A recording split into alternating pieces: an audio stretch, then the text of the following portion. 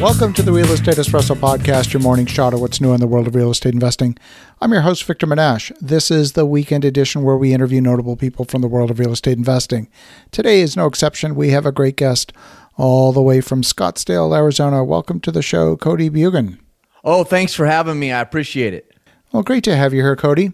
Now, you've been in the land development game, something that's near and dear to my heart, something that we're very active in as well. But before we dive into those details, why don't you give a little bit of your backstory and how you got to this point in your journey? Well, that's a long story, so I'll try to keep it short. I'm 43 today, living in Scottsdale. Prior to moving here in September of last year, I lived up in the Pacific Northwest, Oregon, Washington, Idaho. That's where my business was, and really born and raised there. But if we were to rewind all the way back, I grew up in a small little town called Damascus. I think they got their first street light when I was halfway through my childhood. I think they still only have one street light. But grew up in a challenging household, not a great father figure. Bless his soul. I love him, care about him. But, I learned more what not to do than what to do. But grew up as an athlete, realized I was an entrepreneur. And, I didn't even know what an entrepreneur was back then. But I realized I was an entrepreneur actually when I was about 12 years old. Looking back, is I used to buy and sell sports cards, and I used to go down to the local flea market every weekend and buy and sell and trade sports cards. So I didn't know that meant anything other than I just liked sports cards. But today, looking back, I see where my entrepreneurship started at a very young age. From there, in high school, I bought and sold cars, and I just kind of put lipstick on them, just a quick value add. If we're going to talk real estate, I'd do that with cars, nothing major, just some basic CapEx, and then I would sell the cars. And so here's where it gets really fun. So I was going to head off to college, go to ASU, which is actually right down the street from where I live now. And the Lord had a different plan. I got my high school girlfriend pregnant. So instead of going off to college, I went right into the workforce, went into the flooring union. After being there 3 months, you qualify for health insurance. So I was able to pay for my baby boy that was on the way. Also got married 3 months out of high school. One thing led to another. I had a lot of success in the flooring industry, went to a private company, very driven, very focused, very motivated. The success I had in my career reflected that. Got into real estate in 2002, just through a few different reasons, but the main reason is most of my clients were home builders, developers. I saw what they were doing. Plus, there's some real estate in the history of my company and kind of my blood. So got into real estate. Had a ton of success, not to talk about money, but, I was worth 8 figures in my mid-20s. And then lo and behold, by the time I was 29, the market crashed, lost 90% of my net worth. And I was a snot-nosed punk kid back then, being that young, making that kind of money. It came quick. I didn't have mentors. I wasn't in courses. I wasn't in books. I wasn't in masterminds. I wasn't listening to things like podcasts. Nothing of the sort. I thought I was the stuff. So I can tell you that when I lost it, 90% of it, I learned a whole lot more losing it than I did making it. That was definitely a trial that I went through that I chose to come out the other side of that stronger. I think often people, they have a choice. They can come out the other side as a victim. And don't get me wrong, there's a lot of victims out there in life. But when trials, tribulations, challenges, failures come your way, you have a choice. Are you going to be a victim, or are you going to reflect and grow and have an opportunity? It's actually a springboard, in my opinion. So I could rattle off numerous other things, to me almost going to prison. It was nothing what you're thinking. It had to do with money and structuring and a law I didn't even know was illegal. But just lots of different things I've been through that have sculpted me in who I am today. One of the biggest things that I talk a lot about is just because you go and make lots of money and you have a successful business doesn't mean you're successful as an individual.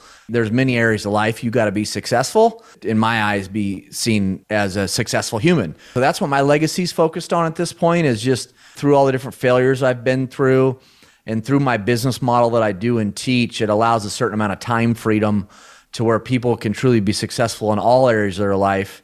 And we can get into what it is I do and teach. But lately, I'm definitely more focused on, and it's the reason I started my education company, VestRight, taking my career and putting it into an educational platform, is PIF, which people often think of as paid in full in sales. But to me, the way to get paid in full is purpose, impact, fulfillment. And so have a purpose, figure out what your purpose is, what your passion is, have a positive impact through that purpose, and through that you'll find fulfillment. Often people think they're striving for happiness, but in my opinion, everybody's striving for what I call fulfillment, and fulfillment just isn't possible without impact.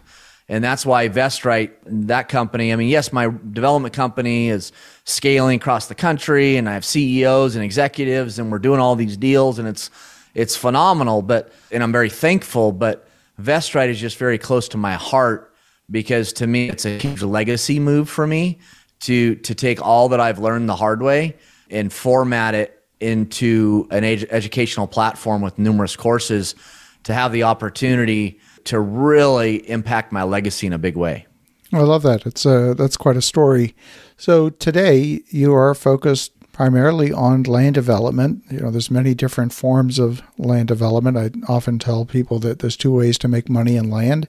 You start with raw land and you carve it up, or you take already developed land and you put it back together. Those are the two principal methods.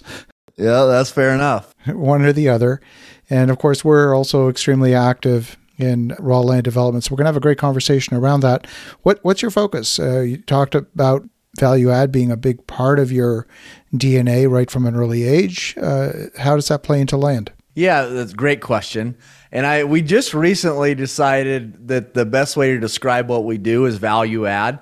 And we had to come up with something, because so in 2002, when we started our development business, to be very clear, everything we do is off market. It has been ever since 2002. On market, I mean, we might do an on market deal once in a blue moon, but for the most part, on market deals, they're either hair on, there's issues, they're overpriced, or I've already looked at them. So everything's off market.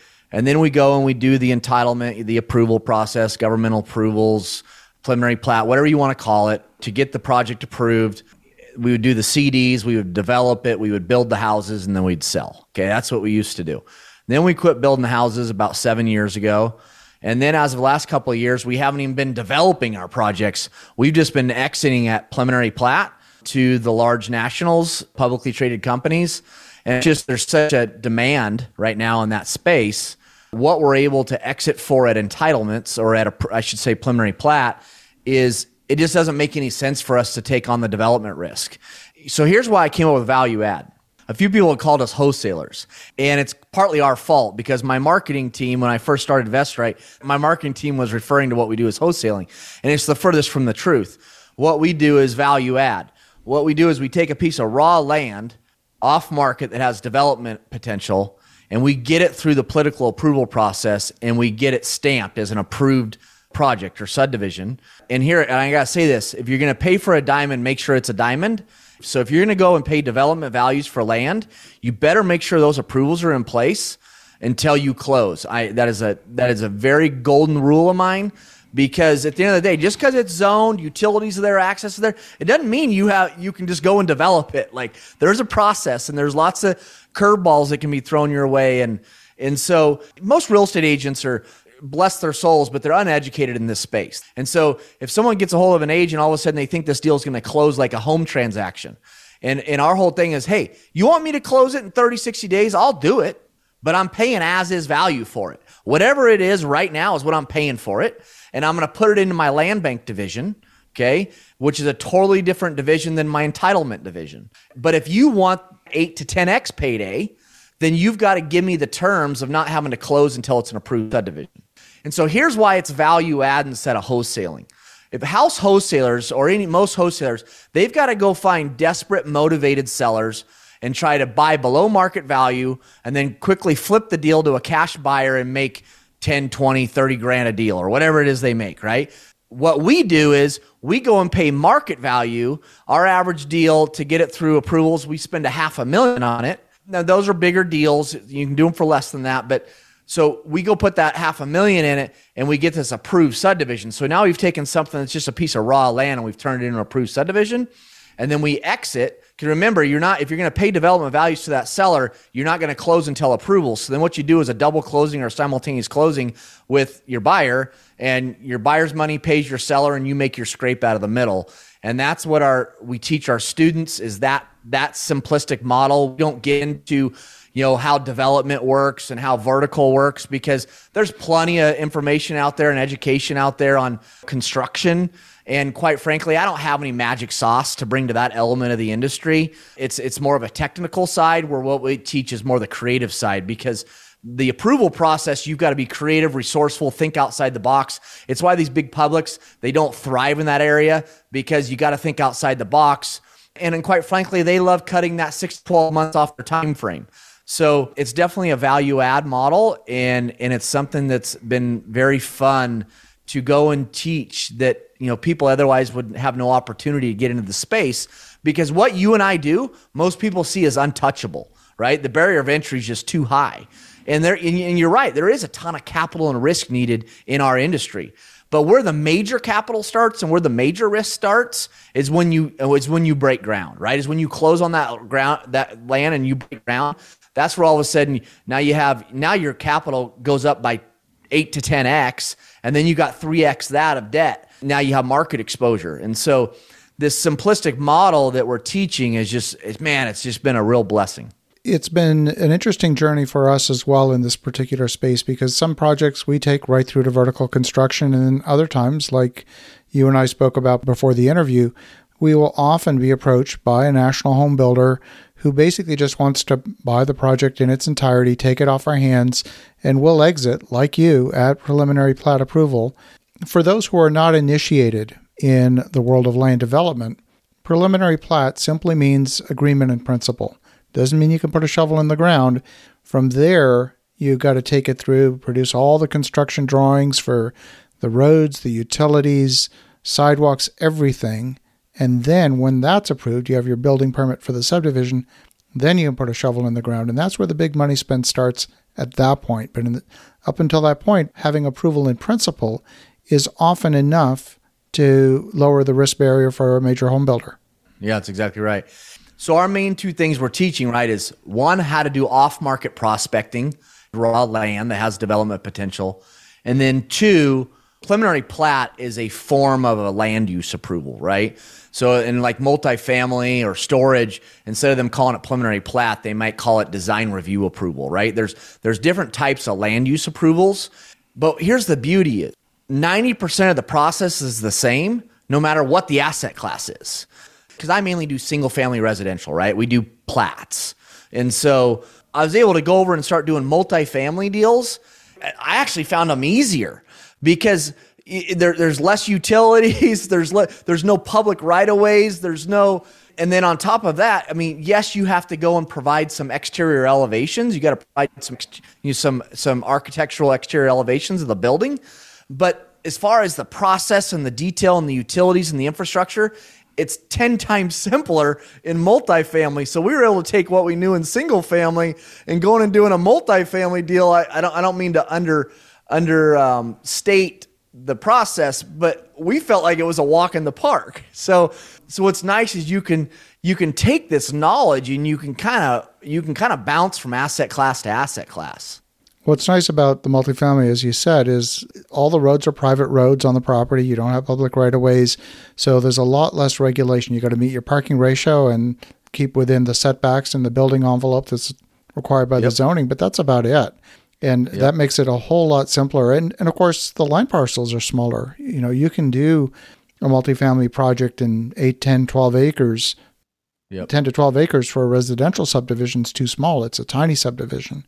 Yep, that's right. That's exactly right. I love it.